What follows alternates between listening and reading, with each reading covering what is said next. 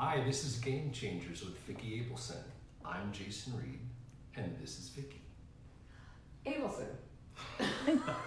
Well, it'll just take us a few weeks to get this right. Christina, I think I didn't turn the sound off on my phone. So do we all have everything turned the sound off? I think I didn't turn the sound off on my phone. And I'm afraid if you touch it now, it's going to get off the cocked, right? So, and then maybe go. So let's try it again, Jason. Sounds like a plan to me, Vicki. Okay, let's go.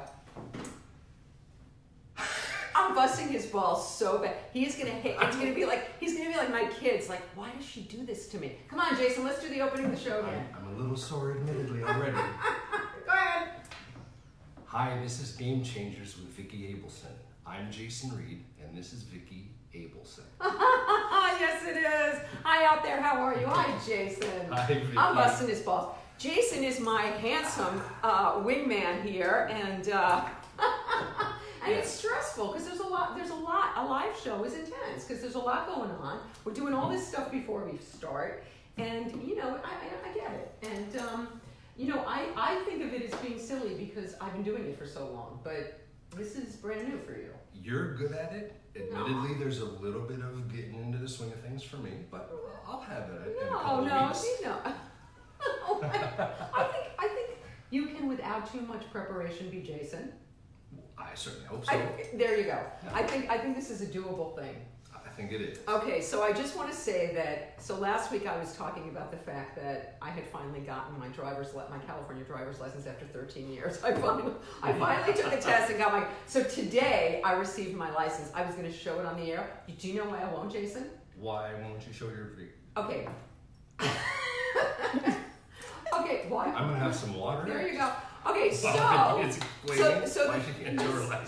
the thing is that I'm the idiot that goes on the dating apps and puts my real age. I do. I'm 62. I put that on there, right? But then what happens is all these people that I want to date, because Eileen Young. So yes, that's very nice. But so all these, so what happens is that all the most of the guys like in their 50s and 40s, they won't go that high. They don't want to go that high, so they don't even see me. But anyway, on my license, when they asked my weight, I not only told the truth, I added 5 pounds. I don't know so I saw my license and I'm like, so now I feel like I have to have a cop pull me over so I can say, I'm not really, that is not true. Can you type that in and send that in, please, that is misinformation? So now I'm mortified that this weight is gonna be on my license for 3, and I'm on Jenny Craig, I'm gonna lose more. They don't believe the age. They're not gonna believe the weight either. Don't worry about it, it's okay. It's mortifying. Oh you my look God. fantastic. Well, okay, so anyway, it's been an interesting week for me, Jason, because since I saw it, and Christina, hi, Christina Guzman. Hey, hi, Digby. Back there taking video, taking photographs, being all fabulous. So last week after the show, Yeah. I've been seeing this guy. I've talked about him. I've heard about this guy, yes. He broke up with me on Thursday. I was on my way to go see him. Christina's jaw just dropped all the way down. He broke up with me, and he did it. I was literally about to get in the car within a half hour to go down and spend the day with him. Yeah. And he broke up with me. And your way down to see him. I hadn't quite gotten on my way down. I was about to get on my way down, but it was pretty weird because it was pretty weird. I mean, not to say that we didn't have our challenges. We definitely had our challenges, but none of the challenges involved how we got along. We always had incredible fun and got along absolutely wonderfully. The challenges had to do with circumstance. But so I don't want to say I was blindsided because there were things, right? But I was blindsided that day. And so did I talk last week about the card that Stephanie Weaver sent me, the deck of cards to manifest, and the card that I read when I came home from New York said, change your story. Did we talk about this last week?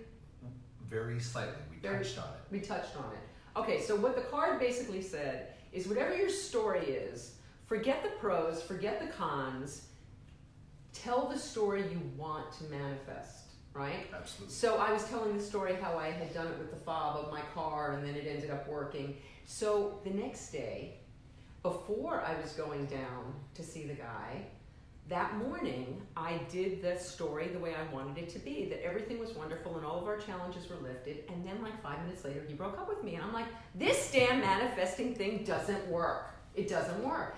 But I realized it wasn't that.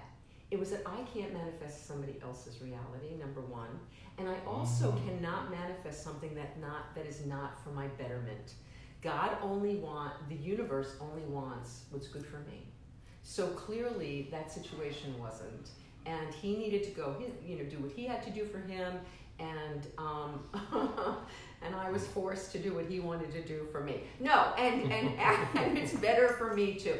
So I had forgotten that a couple of months ago, Rumor, who is like, right, our favorite, and Christine, you're allowed to speak. Oh. You don't have to be silent back there. You can laugh, you can speak. We know you're there. We want to hear from you. Right, we love Rumor. Rumor's amazing. She's great. One of the best singers of all time. She did a great Daryl's Place with Daryl Hall. Is it called Daryl's Place or Daryl's House?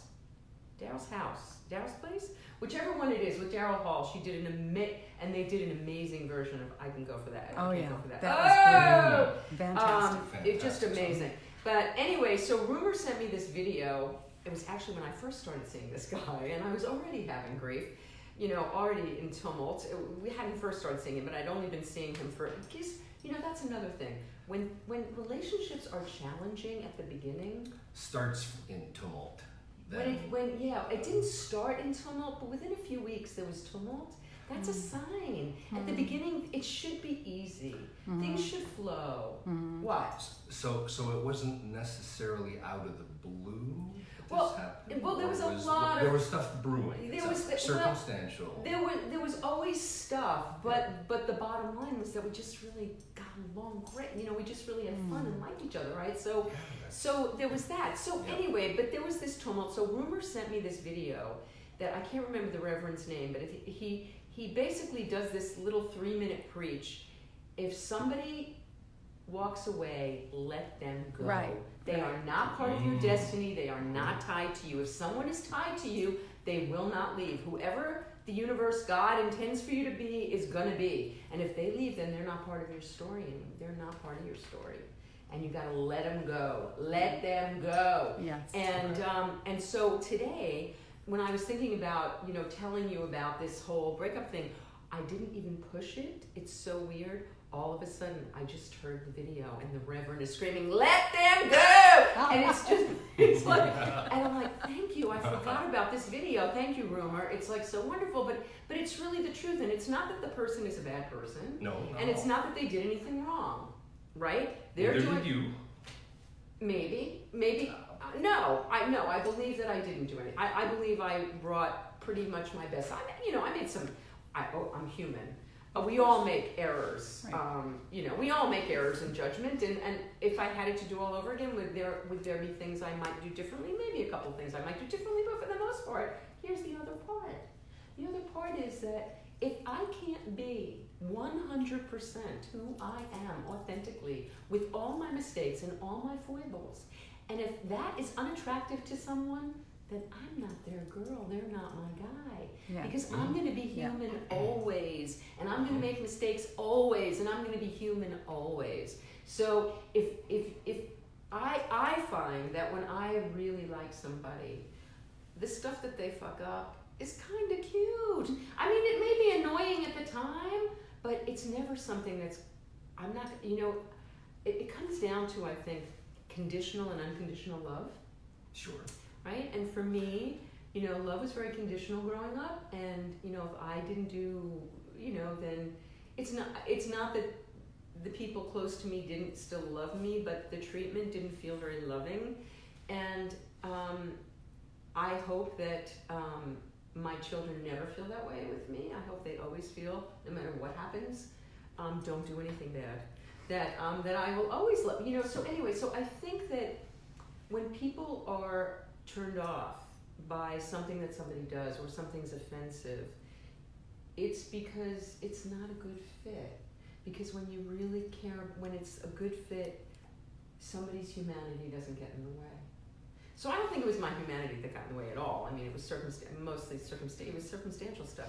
But anyway, I didn't mean to go on and on about this. My main point is that I can write another story.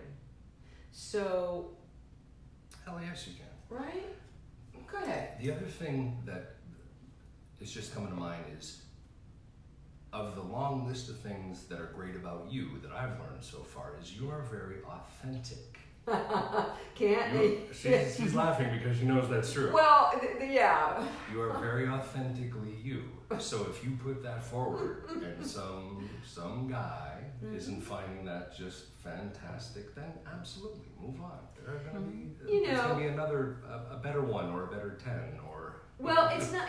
I thank you, Jason. Thank you. It's That's true. And I think it's less about better than just better suited for me. It has to be somebody that gets a kick out of it. That's what better means. Because you know what else was crazy? He never read my stuff. He never watched my stuff. He had no interest in my art. Now maybe it was self-protective because I tend to be a little too confessional.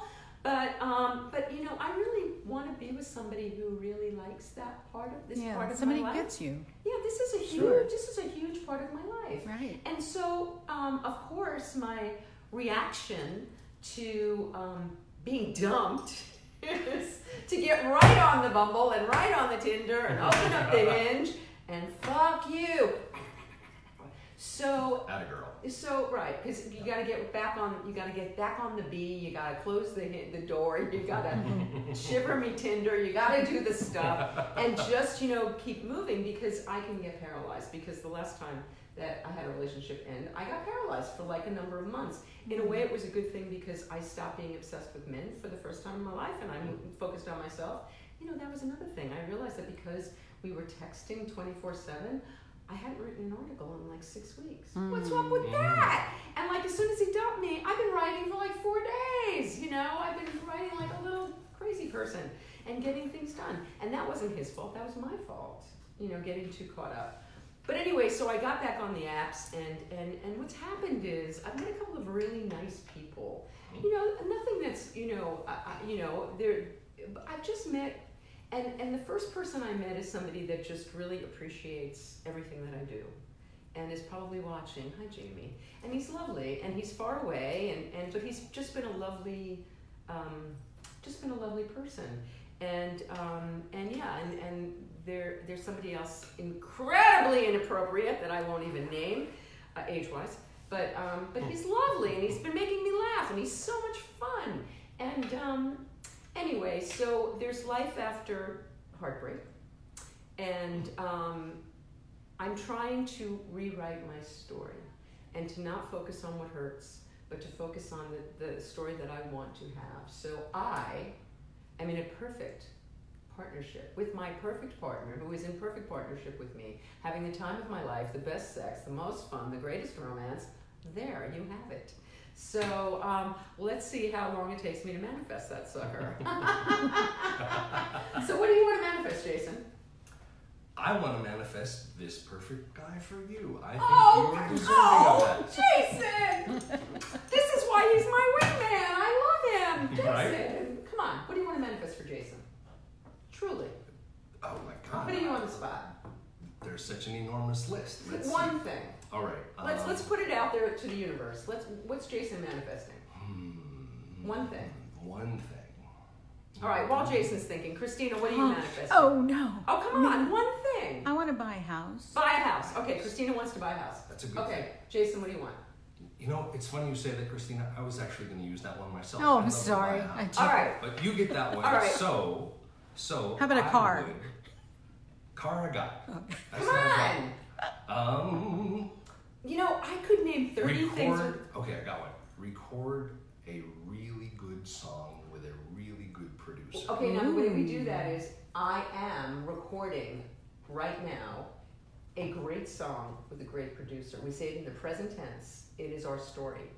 I want a great house. I bought a great house. I bought a really beautiful house by the ocean. There you go. It's not lying. It's manifesting. So when we I tell our story, we catch ourselves when we say I want. Because you know what? When we put out to the universe, I want, the universe hears that and they don't give it to us because it's in the future.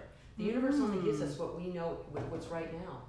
I'm making so much fucking money, I don't even know what to do with it. Anyway, but one thing that I do with it is I buy fuck off hairspray. Fuck off! Do I love my hairdresser? Nicole Venables of the Ruby Begonia Salon. Fuck off hairspray. You can get it from the Ruby Begonia Salon. You can get it from friendsbeautysupply.com. Do I love her? A woman after, and she just did my hair. Beautiful. And is that what you're wearing right now, incidentally? I am not wearing any hairspray at the moment. No.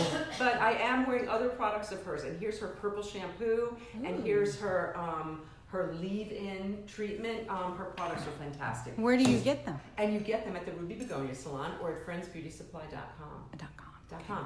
And then also I want to talk about Rick Smokey for a minute. Rick Smokey is my angel. He is my hero.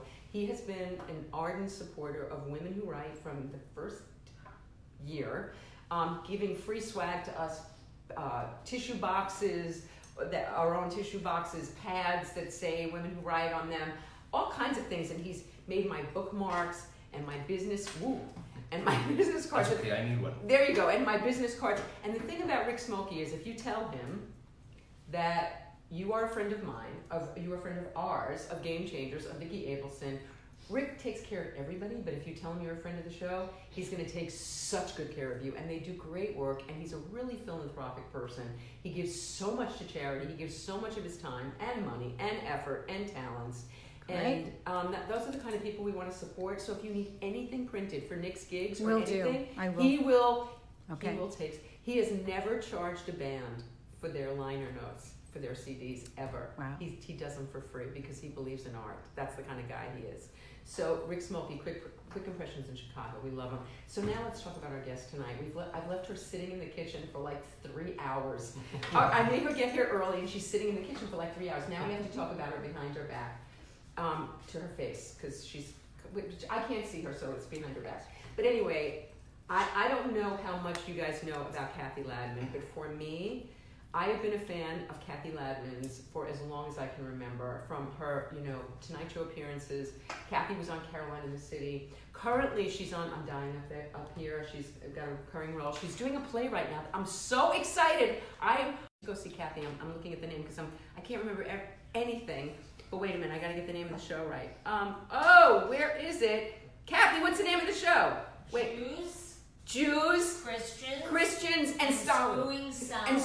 Jews, Christians, and screwing Stalin. And we're going to talk about it with Kathy. I am so excited to go see it. Kathy is hysterical. She's not only a fantastic comedian, but she's also a wonderful actress. She's been on Modern Family. She's been on Gilmore Girls. This is the wrong thing that I'm looking at. I'm going to start reading somebody else's credits about Kathy. I know Kathy, and I know her work. And do you know, Kathy and I have done shows. We have done, this will be our third time together in this living room, but Kathy also drove with me up to Monterey, and we did Women Who Write, which Michael Nesmith produced, and we did it at the Henry Miller Library, and Kathy and I did a road trip together, 2 girls in the car, so fun. And then I did Women Who Write, we did Women Who Write in the street in NoHo at some arts fair, and she came and we were on the street doing our thing for 4 people. And Lori Lieberman, we were all there. So but Kathy's just one of those people that if I call and I ask, and if she just says yes. She's a yes. She's fantastic. And she's got the best smile, as you were noting before. She does. The best smile ever. She's gorgeous. She's talk about authentic. And the thing that I love most about Kathy is that she has embraced her humanity in such a profound way and made it part of her art in a way that is absolutely game-changing for so many people. A friend of our daughter's right now, and we'll talk about that too. And so now I want to bring out my friend that I adore, and one of the most talented, hysterical, fantastic comedian actresses in the world, Miss Kathy Ladman. Yay! Where do I go? Yeah, you come here. Jason's bringing you a chair. Oh, okay. Thank you. Kathy, I love you. I love you too, sweetie. Oh, I'm so glad I like the way your lips look. You tone them down. They're better like this, Much right? better, yes. I just want to say, Jules Galley, it's your fault that I've been trying the red. Well, it's not your fault. I was doing it for you, and happy 25th birthday. Another one who is, not jailbait, but oh my God, have you seen him? Is he gorgeous? Oh God. He performed here a couple months in July with Michael Imperioli. Oh yeah. He's going to be huge. He's going to be. You have something, you have a little. I have schmutz. Mascara. A little schmutz. A little thing mascara. You're good now. You're good. I'm good. So Kathy, since I just mentioned the show, tell us about Jews and Jews, Christians, and Screwing Stalin. It's written by Mark Lano and Joanne Astro, directed by Mark Lano, and it's based on Mark's life. I didn't know this. Yeah, growing up and living in his grandmother's rooming house, and in Brighton Beach, Brooklyn. Oh, so you get the New York accent. So well, I'm the grandmother, and You are a grandmother? Yes, and I speak with a Yiddish accent. Wow, did that come natural? Did you have to learn? It was nice. It came quite natural. Oh my God, it's very fun. It's very fun. Did you have to study? You mean the accent? The accent. No, because from growing up with my grandparents, it just kind of happened for me. Do you do voices? Do you do accents and dialects and stuff? I have a pretty good ear. Yeah. I have a pretty good ear. But this one in particular, this is very disconcerting because you can see yourself. I'm seeing myself at a different at a different time. Oh right, there's a time lapse. There's a lag. I'm sorry. Yeah. That's okay. Linda Apsey is saying hello. All right, so wait, I'm going to say hi to people. Let's look at the people who are. Is that how you say her last name? Apsey. It is. What did you say? I always thought it was Abs.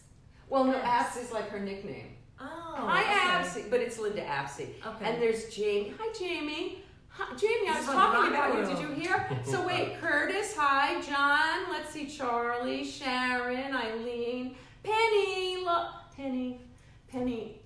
lost her pug this week. Yes, I know. So much love to you, Penny. I'm going to cry now. I'm thinking about you so much and love you so much. It's the hardest thing to lose. And you have babies that you have baby doggies that you Well, love. I had two, but Preston, we had to put Preston down 2 years ago. I know. So you know exactly. Oh, it's so hard. It's the worst. It's the worst. What kind of dog was Preston? He was a little. I have rescue dogs, so he was They're the best. A Westie mix, and Chappie is a Wheaton mix. But Chappie's still around. And yes, and he's got some albinism, so he has a pink nose and very, very pale eyes. He's a cutie, though. I adore him. He's a cutie. Oh yeah. So let's go back to show. Yes, and so I play the grandmother, and how are you playing a grandmother? It has to be very young children. No, my grandson is supposed to be 24.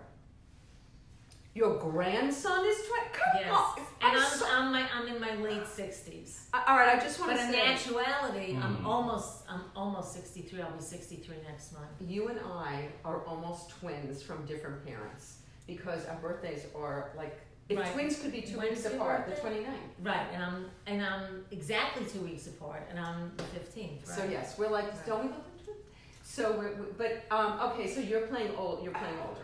Yes, but I definitely. I mean, you'll see. I mean, I look older on stage. I mean, some people said you're too young. You look a little too young, but you'll see. I wear a schmata. I saw you have a schmata in your hair. Yeah, and I have a thing, a little piece of gray bun that I wear. Oh, nice. It's good. It's very fun.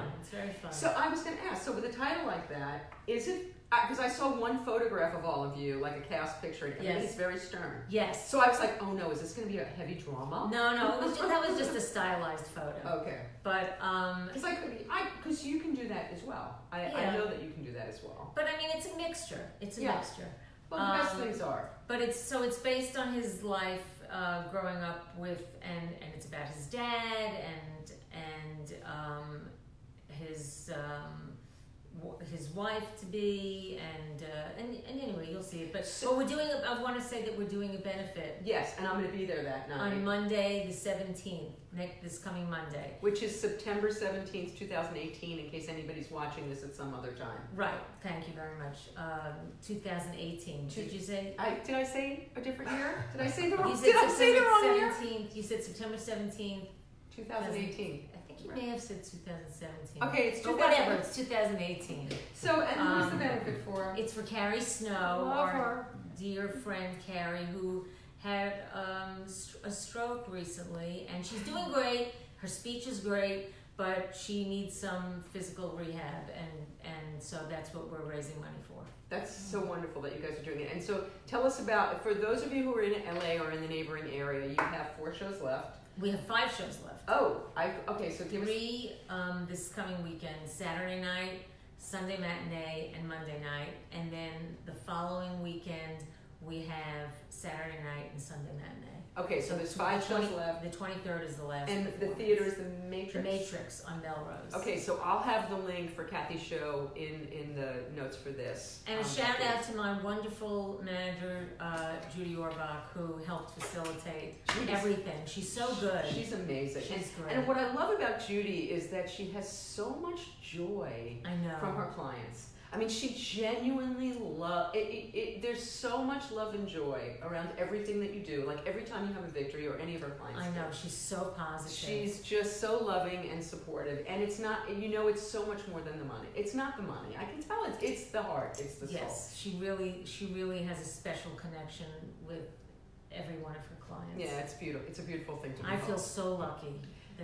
She's a friend also, yes. but that she's my manager. I just feel really, really lucky. That's wonderful. And my agent's also coming on that night. Okay, and Jennifer Garland, Circle Talent, and she's been my agent for a while. And she's been doing really good things because you've been working your ass.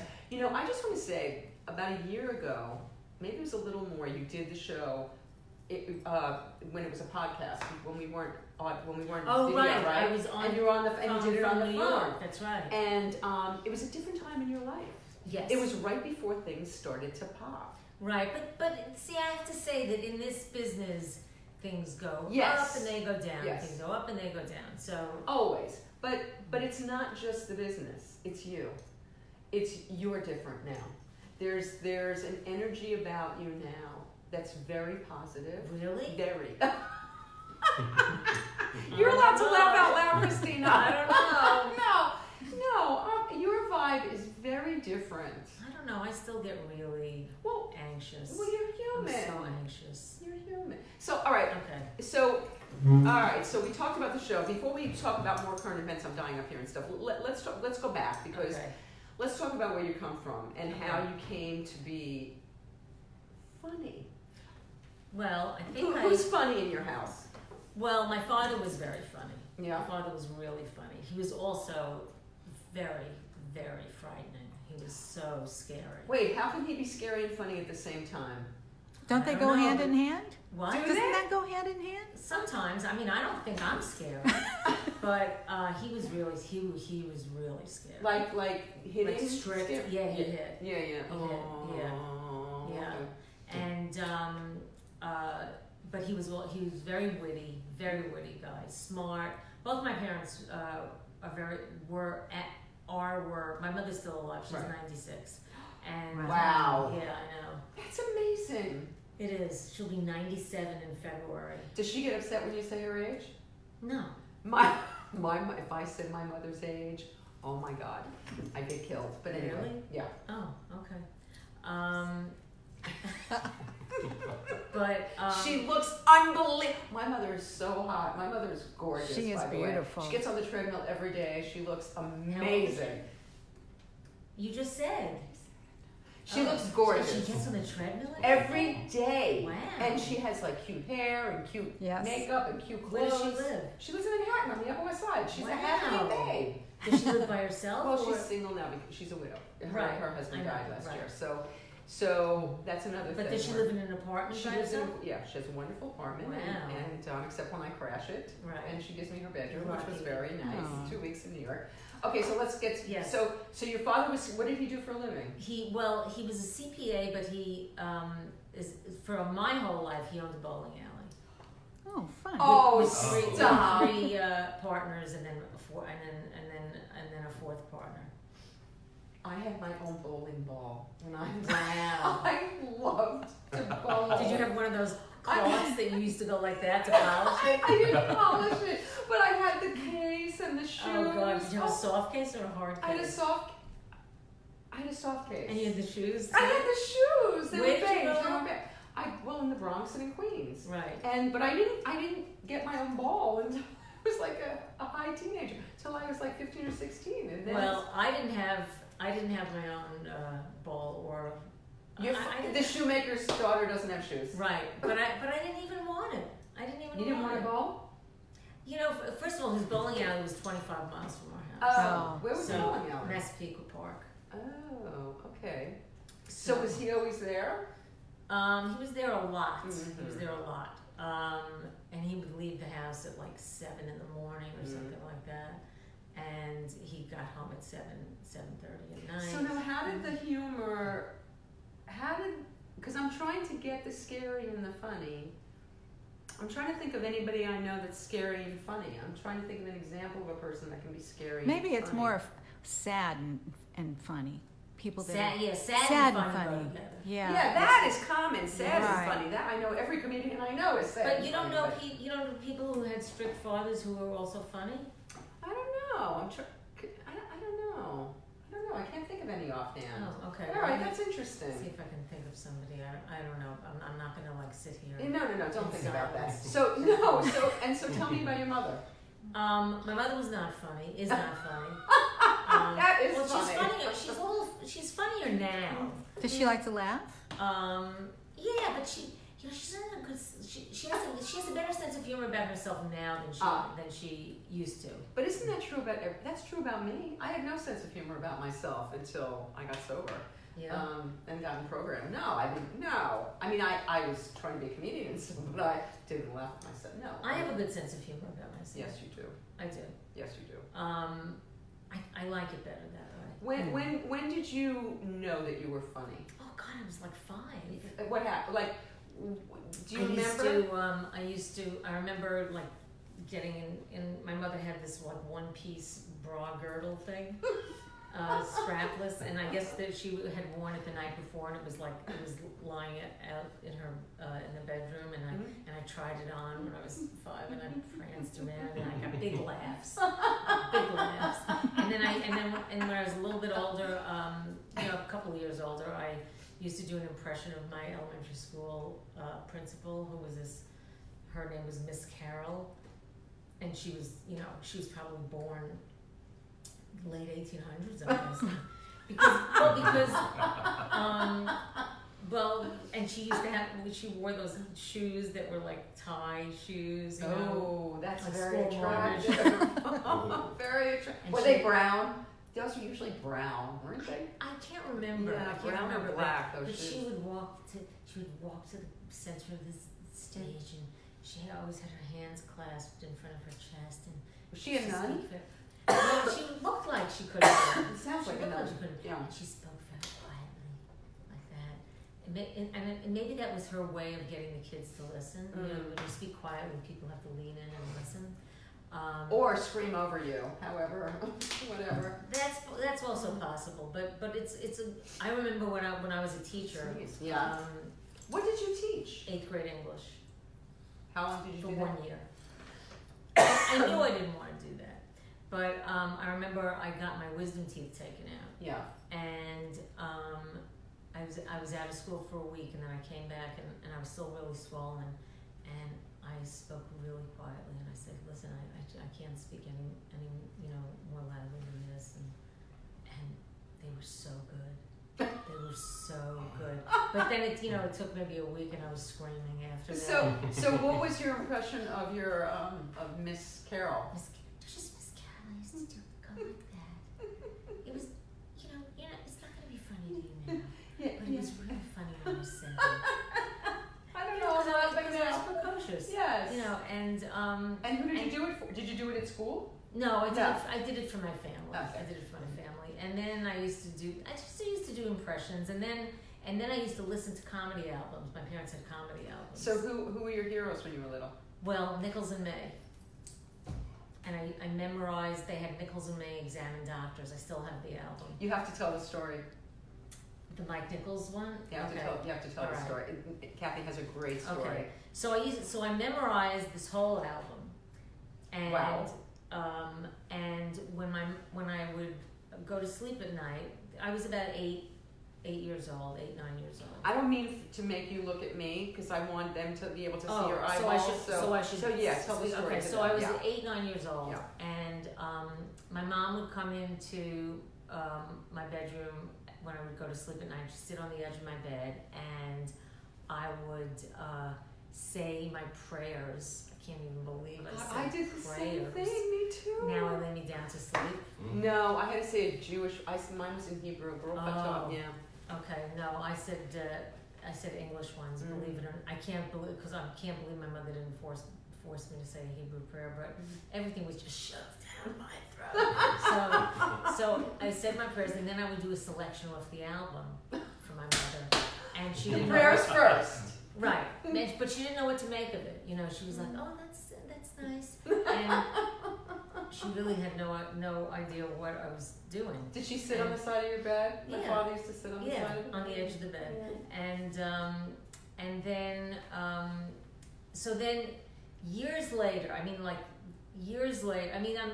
to skip some steps to the story because I had an encounter with Mike Nichols for an audition, and then I had an encounter with him at the Comedy Awards, and he signed my album.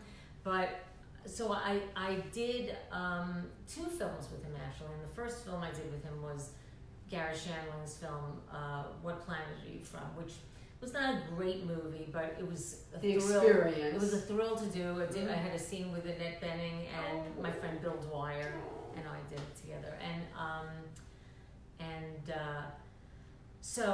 But before we shot, we were up in the Antelope Valley at private home, and we were outdoors, and Mike was setting up a shot with his DP, the director of photography, and It's Christina. right, it's just Christina.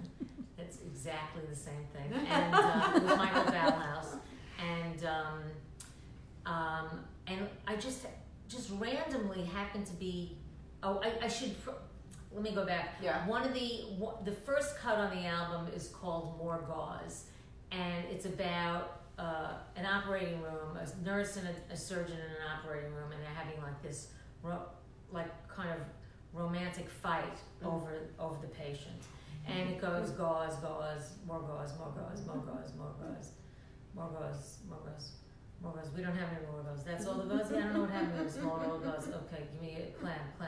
Suture, you have the suture. Sponge, you have the sponge. Eat it. Yes, I love you, please. So I'm standing, just happened to be randomly standing shoulder to shoulder with Mike Nichols. And, Not the best place to be standing. And he's setting up the shot, and then there was some quiet while they were moving lights and cameras around, and I don't know what came over me. I didn't even think about it, and I said gauze, and he said gauze, and I said more gauze, and he said more gauze, and we just started doing it. But what happened was I was playing his part, and he was playing Elaine May's part, so I got confused, and I said, "You don't know what it's like to be doing this with Mike Nichols," and he said, "You don't know what it's like to be Mike Nichols." And I was just so thrilled, and my husband and my stepdaughter happened to be visiting me that day, so I ran over to where they were, and but every time I tell the story, the hairs on the back. Mine are. And I told them what happened, and it was just the most thrilling experience. It had brought my life in a circle, from when I was 8 to when I don't even know how old I was then. I must have been in my 40s. That is late 40s. That is early 40s. That's one of those moments that makes life worth living. That is so huge. It really was a big. It was a big. It like made my raison d'etre sort of come, like crystallized. Did his appreciation show? He's very dry, so yeah. I wasn't looking at him. Okay. I mean, I don't think so. He had a lot of self-confidence. Let me say. He was very confident in who he was, so he wasn't overly gracious. Okay. But he was game I mean, he was right there. That is so Not cool. not a second flagged. Oh my God, that is so cool. I love that story. Okay, so you know you're funny. You're a little kid. Do you do school plays? No, and No? I didn't do school plays, and then I was so unhappy in high school that I just like my whole purpose was to get out of my parents' house and go to college. Mm. Everything I did was informed by that one goal. And so my head was in my books, and I just wanted to Were you a good graduate. student? I was a good student, Mm-hmm. and I graduated with accelerating. I accelerated in school, and so I was able to graduate high school when I was 16. Wow. Wow. Had a weekend off, and then I went to college, Where'd you go to college? Albany. You didn't go that far, but you went far enough. But it was as far. Right. I had a choice. I had a choice between going away and going to a state school, or going to a free city school and Right. staying home. And there was no fucking way I was staying home. So now, during this period of your life, this young period, I think this is during this period that you go to. Did you go to Israel? Oh, I went to Israel the summer before I went to college. Okay, and so something interesting happened to you when you Yes. went to Israel. I I know met- Kathy's entire life I met- story. You're gonna hear the same stories over and No, over. no, but they're such great stories. She's her ass is buzzing, so she had to check her phone. Well, I just had to. I had to take it out of my pocket Okay. because it was. All right, so So- while you're looking, I'm just here's Tyson, Warren, Molly, Harriet Shock. Hi, Harriet. Karen, Christopher, Oh, Harriet Eric. Shock? Yeah, Oh, Harriet's hi, Harriet. watching. Christopher Cilio. Oh my God, from the China Club in New York. Hi, Chris. Yeah, You're just so popular. no, it's for you. They're watching for you. You're popular. Yes. Stop the bullshit. No, they're watching. All right, so tell us the Israel story. Okay. So I was 15, and my parents sent me on this teen tour to Israel, but it wasn't like a fluffy teen tour. It was Histadrut was the organization. It was Okay. real, Zionist kind of organization. Down and dirty. Yeah. Okay. And Did you go work on a kibbutz while you were there? Yes. Yes. But I was not very good. I was not good. I was not good. I gave Jews a bad name. Let me put it that way. I was bad for the Jews. I met my first love while I was there, and he was very funny, and I told him that he would make a really good comedian, and I was the first person to tell him this. Stop. I was the first That I don't person. remember. Yes, I was the first person to tell him this, and his name is Jerry Seinfeld. Wasn't that a good kicker? That's a good story. All right, but the story gets better. Okay, so he didn't know he was going to be a comedian then? Mm-mm. And you're like 15, 16? I was 15. He was 16 and a half. Wow, that blows my mind because he started like a couple of years later. He started very young, didn't he? He started when he was about 19, I guess. Okay. Yeah. Was he funny even though he He was wasn't very funny. That's why I just told him. naturally? Yeah, that's what I told him. And then years later, when I wanted to be a comedian and I was too scared, I was like 25, he and I were in touch, and he said, "You'd make a great comedian." He mentored me. Wow. So we really helped each other. Oh. Such a beautiful thing. So But I helped him a little more than he helped me.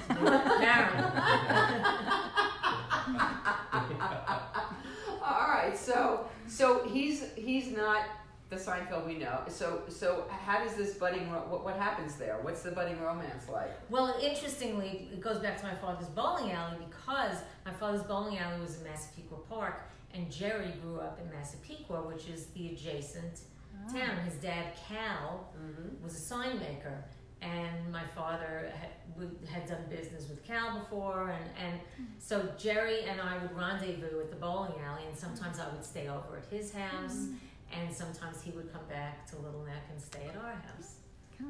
because he didn't drive yet. This is just post Israel. He didn't drive yet. This is isn't it? It's mind-boggling. This is like a crazy story. And what is your relationship? So how long did you and Jerry see each other? For a very short time. That time. That time? I broke up. Yeah, I broke up with him. She broke up with him. I broke up. Does this make your mother cry to this day? No. She loves Tom. Yeah, I broke up with him Because? Come on, tell us. I just you didn't like him wasn't that way. feeling it. No, I wasn't feeling it You anymore. want it. And then later on, when I went to Queens College for a semester, which is where he ultimately went, then we started dating again. When I was about 19. And so what was that like? So now he's So it already was very different. now he's already doing stand-up, but not. No, he wasn't doing stand-up yet. You know what? I was 19, and he must have been 20, so he wasn't doing stand-up yet. Okay. He probably didn't start doing stand-up until he was like 21. Until he got out of school. He just maybe at the edge of school. Okay. And so what was it like when you guys were together the second time? It was a huge difference between being 15 Hell and yeah. 19. Right. So let me just say it was different. So I guess I'm not saying. I love this story. I don't kiss and tell. So when you guys split up, was it amicable? Did you break up with him again? I guess I did. Wow, twice. I guess I did, but it was more of like an understanding. I went back to finish my last semester in Albany Oh. because I was student teaching, and then we lost touch for a couple of years, and then we found each other again. And so you guys have been in the same world for many, many years. Yes. So did you immediately fall into a comfortable friendship, or was it awkward at first? Like, no. It wasn't awkward. Always easy. No, I mean, he's a different person now than he was then. Yeah. He was enamored of me back. Our first time around, he was enamored of me. He used to write me poetry. Oh my gosh. This story just gets better and better. I love it. He used to write me the most romantic poetry, and he used to want to do everything that I did. I graduated from January, so he wanted to graduate. I graduated in January from high school. He wanted to graduate in January, and he just. And then when I was working, before I did stand-up, I was working for this cosmetic company. That's full circle private too. label. I know, a private label cosmetic company. And I was doing a trade show in LA, so I came out and I stayed with Jerry in his apartment in West Hollywood. But this was post, romantic relationship. So we were just friends, and he used to eat cereal in a big Pyrex bowl, and he called it his Jethro Bodine bowl. And Jim Brogan he and Jim Brogan lived in the same apartment complex. Jimmy was just here a couple weeks ago. I just wrote to Jimmy today, as a matter of fact. Hi, Jimmy, if you're watching. I'm trying to get him to come do Women Who Write. Oh, what was he doing here? He did this. Oh, he did? Yeah, he Oh, did this. fun. Yeah, he was fabulous. Oh, good. He was terrific. He's wonderful. Yeah, he was great. Yeah. He was great. But I didn't know. I don't know if he mentioned that he lived in the same. I think maybe he did actually. Maybe It he was, mentioned that. I think on West Holm, I think it was. So what's your relationship with Westbourne. him like now when you see him? Jerry? I never see him. You never see him. I never see him, but occasionally I'll get in touch with him. And Is it like you have this is that bond from the move in different past? circles. Right. You move in different circles. Right, but there's that heart connection from all the way back there. I feel like that. I can't say how he feels. Okay. I can't speak for him. Men but I feel men like can that. be less than. Jason, are you sentimental? Absolutely. Are you? Yeah, I think there are men who are more sentimental and men who are But less you guys sentimental. grew up together, right? You knew each other when you're kids. Those are Yeah. special people. And if he was enamored of you at 16 plus, he still is. There's a place. He's where oh he God. stays. Well, No question. it could I'll bet be, you. and there could be. It could be a source of discomfort. How so? I don't want to get into this. All right. I want to say though that I don't want to speak for somebody else. that's a good idea. I will say though that yesterday, as a matter of fact, I spoke on the phone with Paul Blumberg, who was my first love. Oh wow. And we have known each other for almost 50 years. Wow. No, we've known each other I've known him since I was 12. And he was the first guy that I fell in love with. And it's so lovely that it is 50 years later, and we still check in on each other. Oh, and we that's still so talk to nice. each Where other. does he live? He lives in Ohio. He's lived in Ohio since a million Is he years married? ago. He's married. He's been married a couple of times, as have I. But he's currently married and staying married to a woman he's in love with, and he has children and grandchildren. And I was best friends with his sister when his parents owned the hotel in the Catskills that we went to. Which Green one? Acres Hotel. My father was the master of ceremonies. And Oh wow. his parents owned it, and his mother ran it, and his father ran the back of the house. And yeah, he was my. I went up to him when I was like 12 with like puppy dog eyes, and he said, "When you're 14, you're going to be my girl." And when I was 14, I was his girl. Oh wow. He was older. How long did you go out with? Just once. Summer love. Oh, But I yeah. loved him Oh for my years. God, what a great How much time older of was he then? life. I was 14 and a half. I was turning 15, and he had just turned 19. Wow, that's a big difference. Back then, it really was. And so he wouldn't even like look. He wouldn't like hold my hand or anything in public. Cause I was like, yes, I know. That's jailbait. Yeah. That was.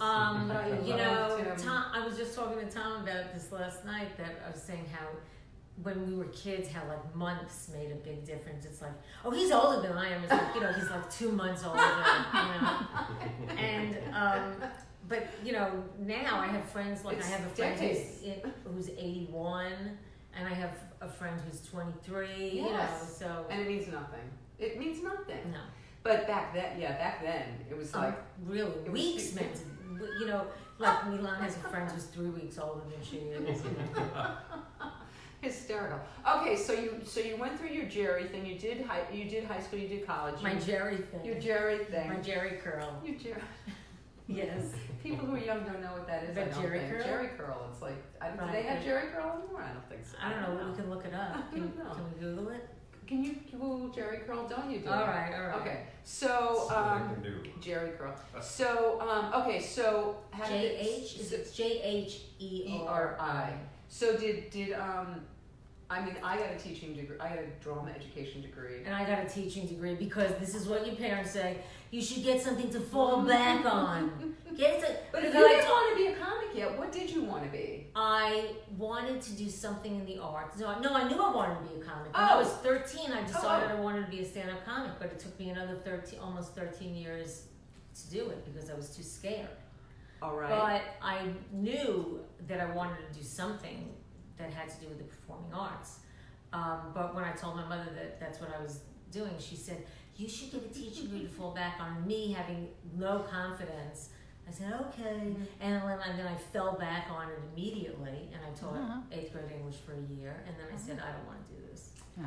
I as student taught for my year, and then I opted to be a waitress and an actress because the starting pay. Good for you. Well, no, you've been successful financially. Oh, you're not. If I would have taught for 1 year, my whole life would have been my whole career. would have 1 been year? different. Well, you taught for 1 year. Look at, but starting pay for a teacher in Tucson, Arizona, in 1978 was $6,500 a year. My first year teaching, they hired me as, this was my title, a part-time temporary per diem sub, which meant that I didn't get benefits, and I cobbled together a living by coaching sports and doing summer school. I think I made like close to $7,000. Same thing, ridiculous. And this was 1976, 77. Yeah, so for me, it was 77 when I graduated. So yeah, the drama teacher was taking a sabbatical, and I could have got $6,500 a year. But I opted to be a waitress, where I was making $15,000 to $20,000 a year to be an actress. But of course, I waited tables way more than I acted anything during those years. But anyway, so you did the teaching for a year. When you left there, you're still not a comic. So what are you doing when you left teaching? Well, what I did was I went out to California for a vacation, and I decided I'm gonna come out to Los Angeles and I'm gonna become a stand-up comic. That's, in my mind, that was my excuse why I wasn't doing it. So I went to to visit Jerry in New York. It was the summer of Sam. I went to visit Jerry. It was 77. I went to visit Jerry and I told him that I was thinking about doing this, and he said, "Let's go over to Larry Miller's." So we went over to Larry Miller's apartment, and Larry held court. He had a big afro, and he said, "Yeah, you could do that," you know. So I moved out, and they gave me George Wallace's contact info because George was living out here, and he was writing on the Red Fox show. Why did you think you had to come out here to do it when they were doing it there? It was my excuse. Okay. It was my excuse. New York was too close. It was too viable. So I decided I would go all the way out there. That's why I'm not doing it. So I didn't go near a comedy club, basically. I didn't go near it. And I lasted out here for 4 months. Okay, so what's the first set where did you do your first set? The first time I was ever on stage was the summer of 77 in Philadelphia. I went on as an amateur at a club called Grandma Minnie's. And Joe Bolster was the MC. I love Joe. And Rich Hall was there. What? Before Saturday Night Live? Oh, yeah. This was he was living in his car. Oh, God. This is pre-Sniglets. Oh, wow. Anyway, so I went on a couple of times, and then I how did it go? How did it go the first time? First time it was okay. Okay. Second did time, you have like 5 minutes? No, I had like maybe like a minute and a half or 2 minutes or something like that. Did you take a class? What did you do? No, I just did those two, and then I didn't go on stage again until 1981. Oh, wow. But what I did was I took a stand-up class with Dick Lord, Wow. and who died last year, and Larry Ambrose was in that class. Oh, God. And that gave me the nerve to, and I actually re-met up with Joe Bolster, who helped me work on some material, and so Dick Lord said, "Okay, you're ready to go to Good Times." He would feed. Good Times was my club. He would feed all the comics into Good Times. And I used to do it with Jimmy Brogan's brother. And he used to be the MC, and Rocco used to give me MC stuff. Rocco, that's right. Rocco would let me MC on Thursday nights, and I finally had to beg him for cab fare one way. $6. He would give You were me already $6. like a stand-up legend by the time I was doing stand-up, though. You were already like you were well on. What year was that? I started in '85. Well, 85 is when I moved out here. And you were already like a person. Yeah, I was you already were a person. Um, He would give you cab fare one way. One way. The other way, I would take the 104 bus down Broadway and across 34th Street to 3rd Avenue, and then walk down to Good Times. Hysterical. I would say, Good Times, talk about misnomers. It was oh God, I mean, I can't believe, and I met Rob Ross there. The first time I ever did stand up in New York, I met Rob Ross there. And his son Ben is about to do I know what I'm saying. I have to get tickets. I saw it on Broadway, but I have to see Ben. I didn't see it on Broadway. Wow. I mean, I don't know Ben. I've never met Ben. I've met Ben. But, I mean, I know Ben since he's little. He's starring as Evan Hansen in Evan Hansen, Dear Evan Hansen. Is that the title character? Is that Dear Evan Hansen? He's the title character. Yeah. Okay. So you're doing Good Times. You're doing stuff, and this is in the early '80s. This is 81. Okay, and then so you have 3 minutes. How do you start amassing time? Like, are you doing it every night? What are you doing? Well, initially I couldn't get on every night, but as you started meeting people, you'd find more outlets and stuff. And what are you doing to make a living? When I first started, I was working for a private label cosmetic company.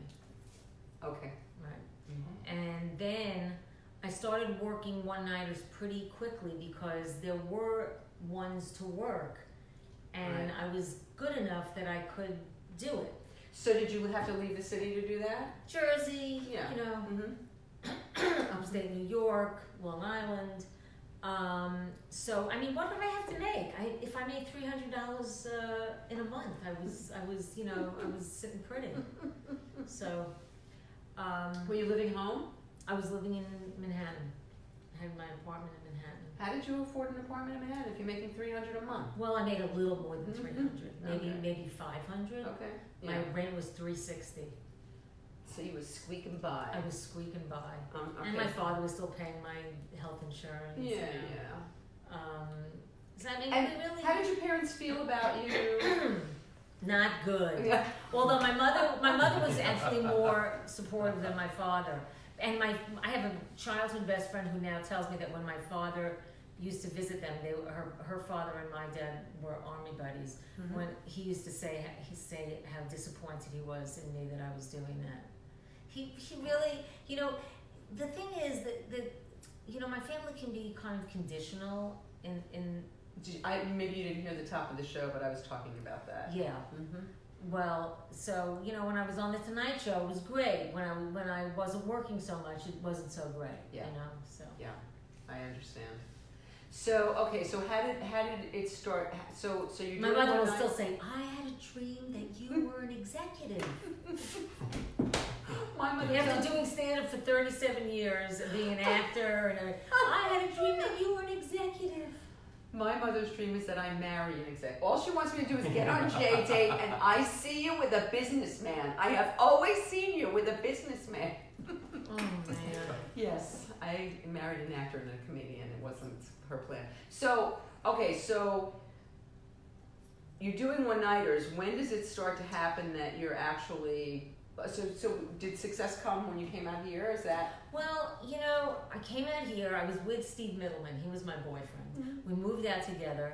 I found us an apartment. We go back to New York. We break up. And then my father assumed I wasn't going to move out here. Mm. And I said, no, I'm moving in. I'm just going to wait until October. So I told Steve I want to keep the apartment because I found it. And but I was flat broke. I had no money. Were your parents helping you? No. No. And so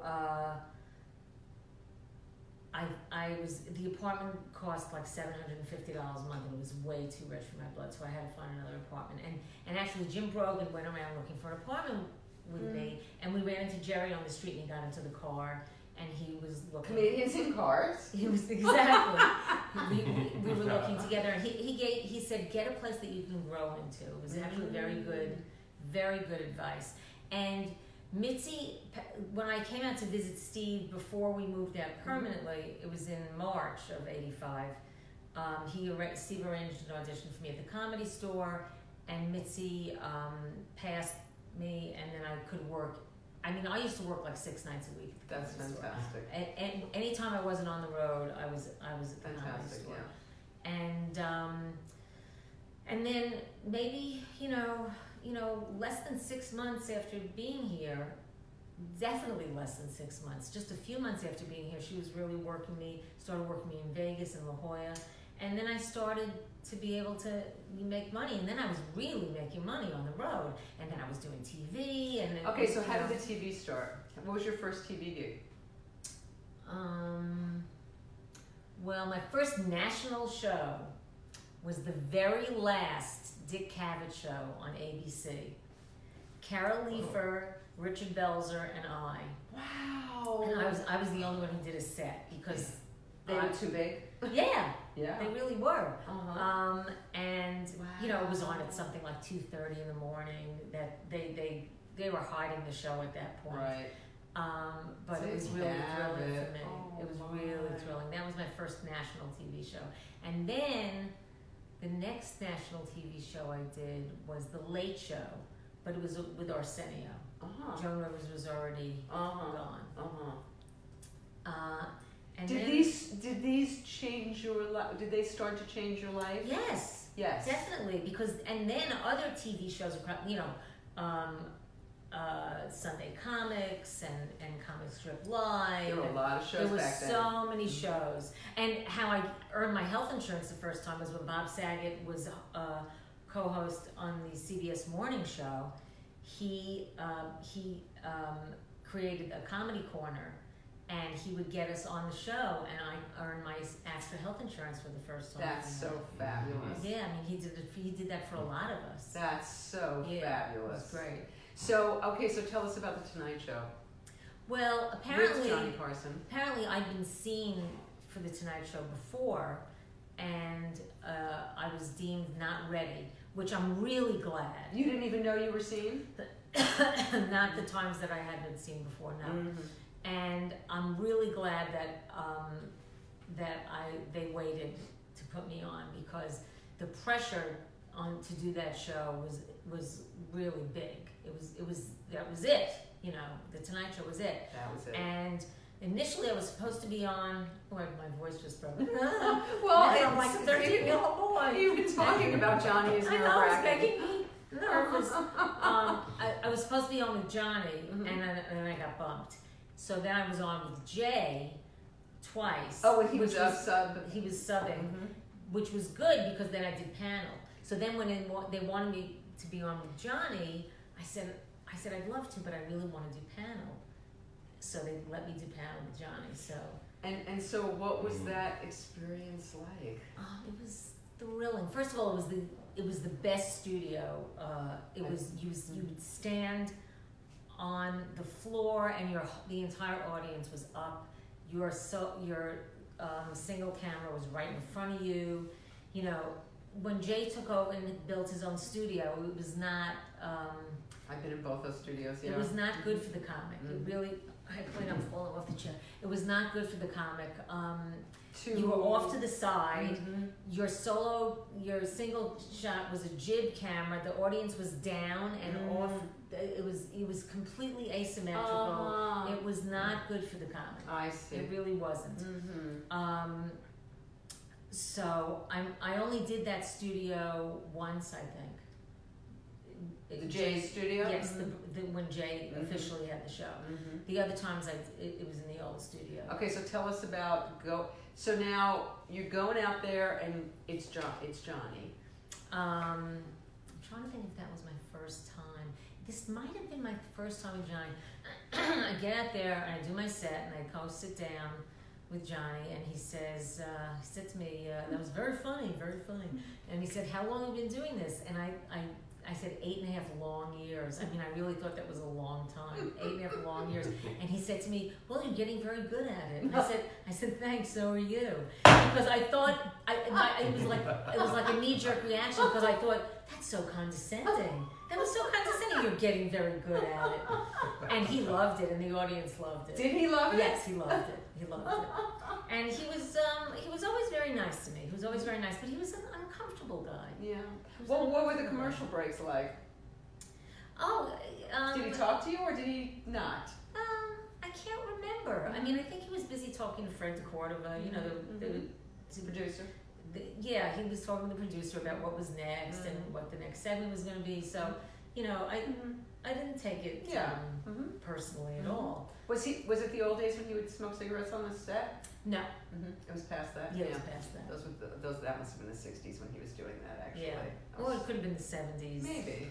I don't remember when the edicts started, but. I mean, I remember the Tonight Show when I used to watch it. It was an hour and a half, and it was in New York. Oh hell yeah! I mean, I used to put the screen on dark so that I could sneak watch it when I was like a little kid, so my mother wouldn't know I was watching. You fixed the contrast. I did. I changed the contrast. But you had to get up from your bed. You didn't have remote control. Right. You had to get up and do it. Right. Yeah. Hell yeah. I used to listen to my family watching That Was the Week That Was. I loved it. Oh, I always. I used to watched listen. That I would put my head at the foot of the bed, and I would listen to it in the next room. They didn't let you watch. Oh, my mother let me watch. I was too little. Oh, Well, I was the same age as you. I know, but my mother let me. I had no. I was brought up by wolves. I did whatever I wanted. Milan's been brought up by wolves. Okay, so you're doing these shows. How do you get your first movie? What happens? How does that? I can't even remember. It was just auditions. So did you know right away? Oh, I'm not only going to be a comic, but I'm going to be an actress as well. When did you make that decision? Well, I mean, at first I was doing the road too much, and I was too afraid to turn down the money, so I wouldn't stay in town enough to audition. But then I sort of bit the bullet, and I had to stay in town, at least for pilot season. And then I started. Had you taken acting classes? Yes, I did take some acting classes. I took a cold reading class, took a But you know, I signed up for a scene study class, and then I was on the road for almost all of it. You know, Right. It's stupid. Right. But my first pilot was a network pilot for CBS, and I did it with George Clooney. I know. You know, I'm sorry, but the people in your life, you have to George write your Clooney, book. Stephen Tobolowsky. Oh my God, I love Steven. I know. Phyllis Lyons. What was the show? It was a horrible show. It was called Hot Prospects. Okay. It was about a restaurant/brothel. So was this George's first show, or It was. up It there? may have been his first pilot. Mhm. It may have been.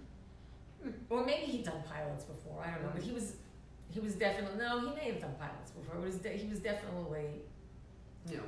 a commodity. Mhm. He was a commodity Oh. at that time. Was he? He was the star of the show. Was he charming? I He was imagine a he doll. always charming. He was a doll, and anytime I've run into him since, he's been a doll.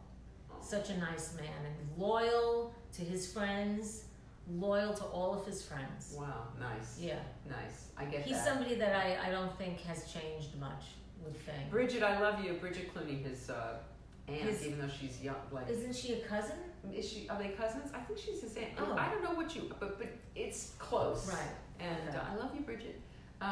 So George I'm Clooney sweating so much. is it hot in here? See, I finally feel cool. I don't know. I'm sweating. Well, you're under lights. It's Got the lights. yeah. Yeah. Oh, we have like 9,000. And I don't wear antiperspirant, I wear deodorant. Okay, what's the difference? Well, antiperspirant keeps you from sweating, so I'm sweating, oh, but hopefully I don't smell. You don't smell. Okay. Okay. Smell. I- Yeah. So now, so you're doing White Oleander. Tell me about that experience. How did I get White Oleander? I'm trying to think. It was with Ellen Lewis cast, and she's a friend of Jonathan Katz. But I had auditioned for her for something. You did a else. lot of Jonathan Katz. Well, John, I did his. I did the pilot for his Oh, wow. Dr. Katz. I didn't know that. Yeah, I know you did a lot of Dr. Larry Katz, yeah. Miller, Don Herrera, and I did the pilot for that show. I'm Fabulous. trying to think. That wasn't. I don't think that was the first. I don't think that was the first movie that Ellen brought me in on. But it was a plot point in the movie, and I had such short hair. I had gotten a really short haircut. It was horrible, and I looked so bad. I really looked so bad. But it was still thrilling to do that. It was really thrilling to do it, and we did a table read, and everybody was there. And I wrote it down in an elevator with Michelle Pfeiffer and Renee Zellweger was there. And it Pretty was, sweet. It was pretty. Were they nice to exciting. you? Yeah, anybody I worked with is nice. And what's her name? You Alison Lohman, who played the lead, the young girl, was in every single scene. in the movie. Wow. Wait, you said everybody you've never worked with. No, everybody in that film. in that I film. worked Come with. on, you had to have worked with People who were assholes nice. sometimes. Yeah. I mean, there just are in Yeah. business, in Oh, every yeah. business. Okay, so, and But was I'm your not going to say who they are. no, of course not. So, I'm so not. no. Don't do So that your on so your first major recurring role, Carolyn in the City, was that your first? Yes. And so how did that happen? And that had to be a life changer. I would Well, think. what happened was I went to network on that show to play the part that Amy Peets ended up playing. Oh. But they asked me to be in the pilot, to be a guest star in the pilot to help sell the show, and I did. And then I was writing on Roseanne at the time, and then the next year they asked me to write on the show, and I said, well, I will if I can be on the show too. Nice. So Nice negotiations. So I was a recurring character on the show. Okay, so let's talk about Roseanne for a minute. I'm not going to say anything mean about her. I'm not asking you to say anything mean. I'm asking you to tell the truth. So what was it like for you? Because I met Roseanne when I Yes. first moved here in 1985, She moved a little before I did. She moved from Denver, and she became a star like The Rodney Dangerfield thing. It was boom, overnight. Yeah. Well, no, it was when she went on the Tonight Show. No, it was the Young Comedian special with Rodney. I think it was before. that. Was that after? That was before Johnny. She did it with Bob Nelson, and I used to be in Left Go. I think that thing with Sam Kinison and Bob Nelson and Roseanne. I think the Rodney thing is what made her a star. But I don't know. Well, we can look up Okay. when that was, but I can tell you that in 1985 she did the Tonight Show, and I think that's the same year she did the Rodney Dangerfield thing. It was Okay, so- right there. so. Yeah. But she became an instant star Yes. after that shot. Oh, and, right. I even remember that. And that Engelbert Johnny. Humperdinck was on the show, and she started opening for him after that. Oh. And then she got the show Roseanne, Mhm. and then So I you didn't knew see her for as a a while. you knew her as a She comic. was delightful. Yes, Yeah. she was really. So you knew her as a comic, and then she brought you on the show to write. Is that how that happened? I don't know if she. I mean, they were looking for women, and I think Lois Bromfield floated my name because Lois was already writing on. And how long did Sure. you write for Roseanne? Just a year. We had a run in. Everybody has a story about writing Yes. on that show. We had a run in. Yes. Yeah. Yeah. And Have but you then seen I her went straight since? to Carolina City. I haven't seen her in ages. Okay. Ages. Okay, so I'm not going to get into controversial things like ask you what you think about what happened and Louis C.K. and all of that stuff, unless you want to have an opinion that Well, you want to put Well, forth. you mean did something else happen with Louis Something, C.K. well, just, today? yeah, no, Or yesterday? Yesterday, What because he happened? reached out to Roseanne. Yeah, he reached out to Roseanne to commiserate their situation and how, and the art, the basis of the art. Norm Macdonald put forth this thing yesterday that I read, like this article that I'm gonna butcher, but he was basically saying that only Louis and Roseanne know what it's like to lose everything in one day. How about yeah. F.W. Woolworth? How about everybody who lost stuff in the stock market? I guess of showbiz variety, although I think doubt you know, I doubt it. I fucking doubt and especially now, but they are two people who literally in one day in one day kind of Right. lost everything. Yeah. And Louis. But you know what? There was a lot of stuff leading up to it. A lot of stuff leading up to it. We only saw the one day turn. That's right. But all those days that That's he was right. jerking off, and That's all those right. days that she was acting crazy, all led up to that. That's right. And so he's already putting There were not two innocent people before that. No, and he's already doing stand up again, and I guess Yes. he said like there was no remorse in the stand up, which has infuriated a lot of people. And you know, I'm actually shocked. I really thought he was going to be smart. He's not at all contrite. I thought he was going to be smart, and I thought he was going to come back and he was going to use it and become like a feminist and do something good and use his power You mean do it like with forethought. Oh, you mean kind of like manipulatively? No. I thought he was actually going to become a do-gooder from having lived that experience. And I thought he was going to use his power and his art and his intelligence and his talent to do something good for women after fucking them over. And I'm shocked that there isn't remorse and contrition. Yeah. You know, I'm surprised. It's not what I Yeah. expected. Yeah, it's So, sad. Yeah. It's sad. So Mark is saying Roseanne first. Roseanne Glasses. first tonight. Yeah. Go ahead, tell us. Roseanne First Tonight Show 1985 and Roseanne Dangerfield Special 1986. Thank you so much, and thank you, Mark Sweetman, and thank But you. it's very possible that she shot the Other ones Dangerfield first. special Mm. before she was on the Tonight Show, and it aired in '86. It's very possible. It's because possible. she shot it. She did 85. It was late in '85. Mhm. I know that. It's possible. Yeah, I remember that Tonight Show set now that I'm thinking about it. It was when she did the Domestic Guys. Right, And I the remember Cheetos that and Rodney show was whoa, Sam, Yeah. her, Bob, and that was quite a show. I don't remember, there were like two others and I can't remember who they were, but that was an amazing show. Sam, that was the first time I saw Sam Kinison, and that was a life change. Seeing him that night was an absolute life changer. What a guy. Yeah. Did you know Sam? yes, from the Comedy Store. I met him at that place in New Jersey, in Queens, a couple times. Linda's place, whatever that was called. But anyway, Jimmy's. Jimmy's place. Right. Jimmy's Comedy Alley or something. Right. I met him there a couple times. But Right. what a character. Loved him. Yeah. So you got Caroline in the City, and that had a run for you. Yeah. That was. I'm still getting 12-cent checks. That's nice. So long ago. So you've moved. So let's get current. So you did a spot on Modern Family. You've had like things.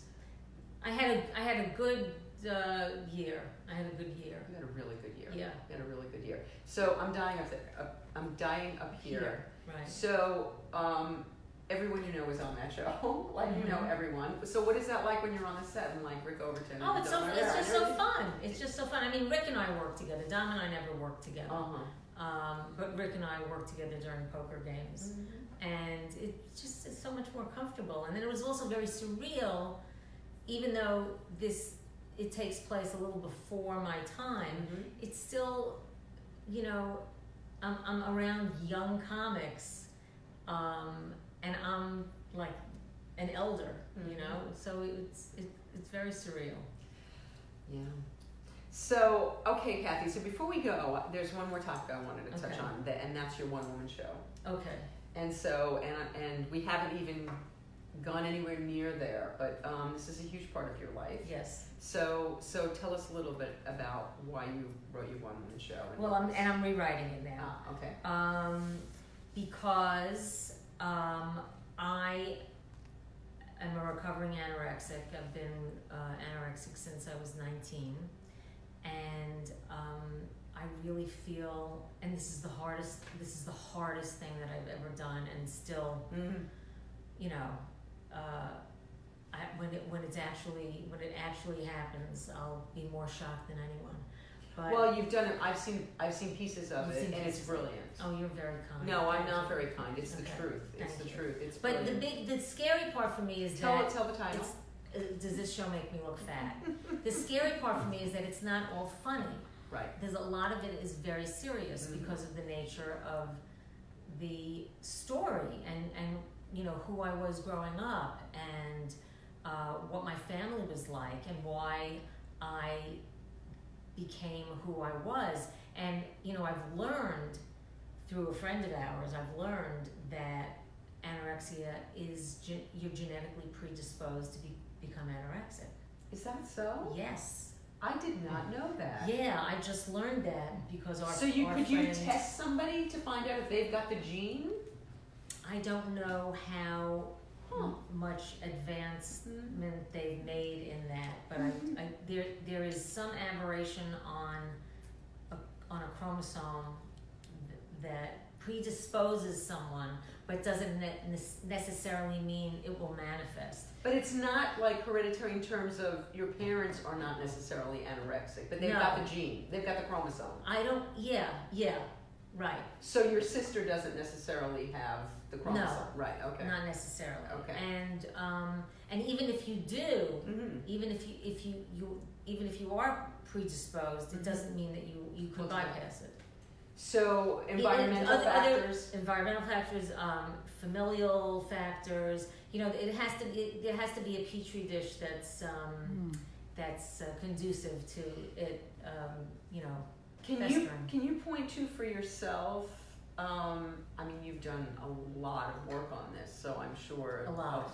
So can you point to when you first noticed it, or what the first thing was that? Well, I can tell you the catalyst. Okay. What I always go back to, when it started to kick in for me was when I was in college. I was about 19, and I was very best friends with this girl in college, and we were almost too close. And we were in a living situation that we weren't very happy with. There was an apartment with 4 people, and we weren't very happy in the situation. Her sister was one of the 4, and her younger sister, and and neither of us was happy, and And so I went down to my parents for the weekend and talked to my parents about it. And she said, look, whatever you decide to do is fine. If you want to move out, it's fine. She says, I've decided I'm going to stay, but whatever you decide to do is fine. I completely understand. So I decided that I was going to move out. And when I told her that, she just stopped talking to me. And I never had an experience like that of feeling so abandoned. And that's when I started to really go on diets. And so what's and I was determined that no one was going to hurt me again, and that I was going to be perfect. So it was about, so did you perceive yourself, obviously you must have perceived yourself as being overweight if you went on a diet. I weighed a little bit too much for my liking. I weighed 127 pounds. Don't start with me, I'll 5'4". smack you. All right. But I'm at a small frame. I would kill. Anyway, All so I'd like to see someone actually kill yeah. to do that. I once said a joke about that I would kill Sarah Palin for something, and I actually lost a close friend who unfriended me on Facebook and unfriended me in life because I made a joke that I would kill Sarah Palin in quotes. Really? It was like some throwaway. Yeah, it was really horrible. Why did you like Sarah Palin? She did. But, who needs a friend like that? We're actually reconnected on Facebook now. But by the way, I just want to say in terms of manifesting. Yes. I sent an email yesterday to Hillary Rodham Clinton's person. What? Say the name again? Hillary Rodham Clinton's yes. remote person. Yes. And he wrote me back today, and he said that he forwarded it to the right people. And so I will not rest until she sits in this living room. That's God. That's the thing I'm manifesting right now. That's fantastic. You have her booked on the show. I am determined because she's already booked on the show. Because that's right. She's already booked. Because I am determined that I can show her humanity that we haven't seen yet. I am determined because there is a mother, there's a woman in there that we haven't gotten to just chat with yet, and I want to chat with her. So I'm determined. But anyway.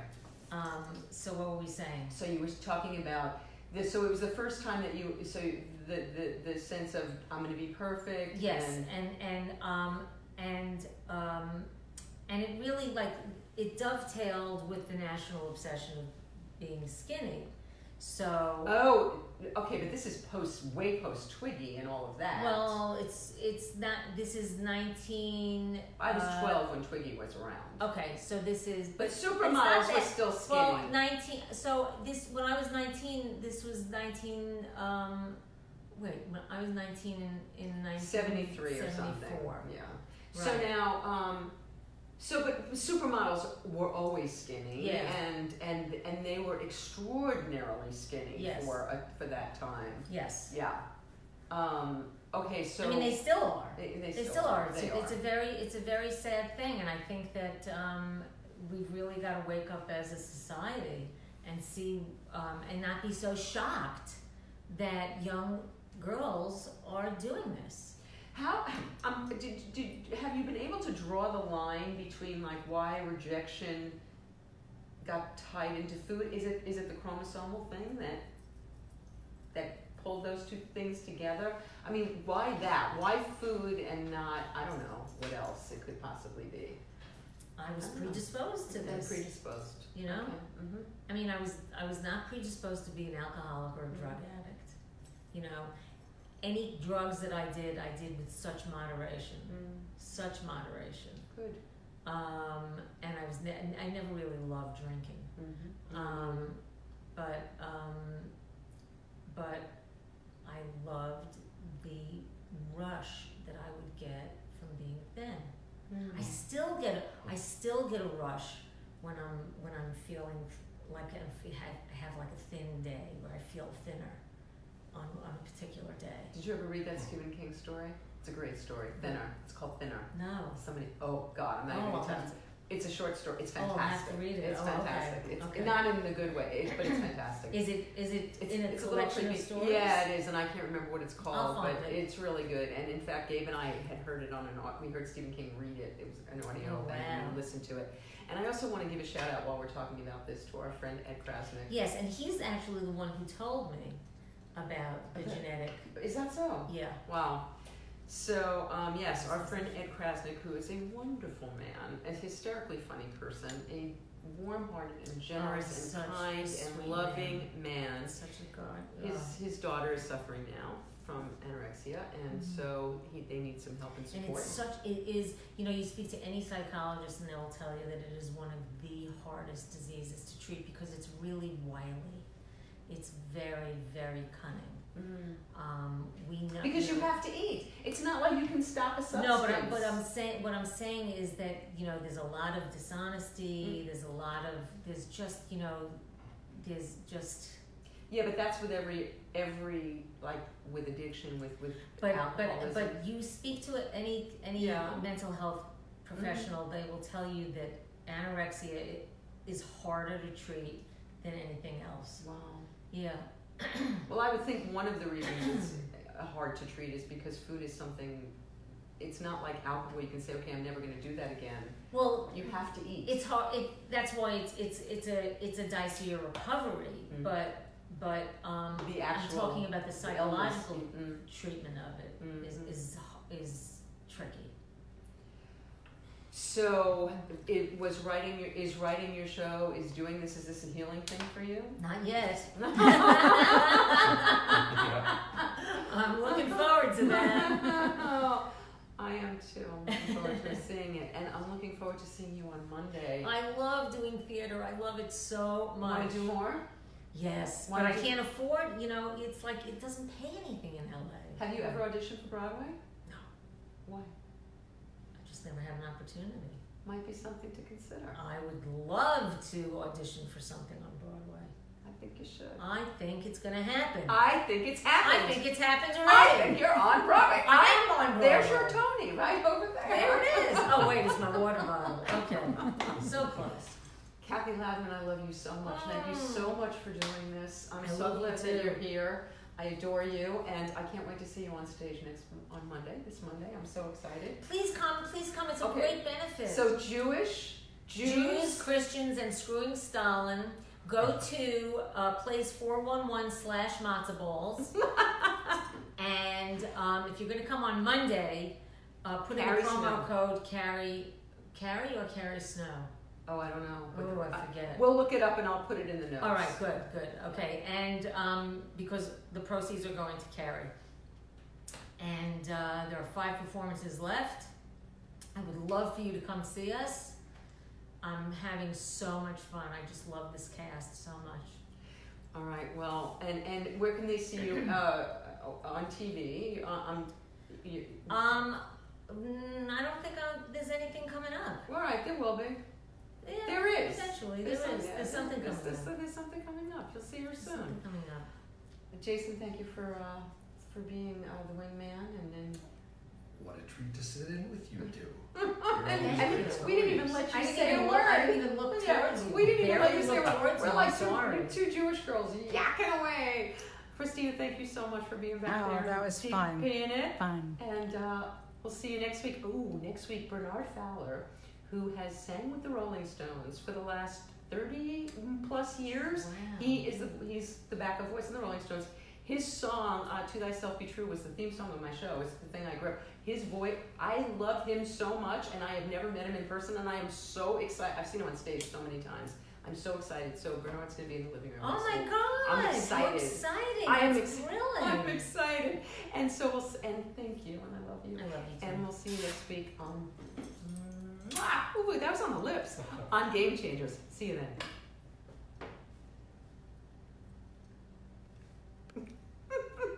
Was that okay? That was on the lips. Yes. Are we still on?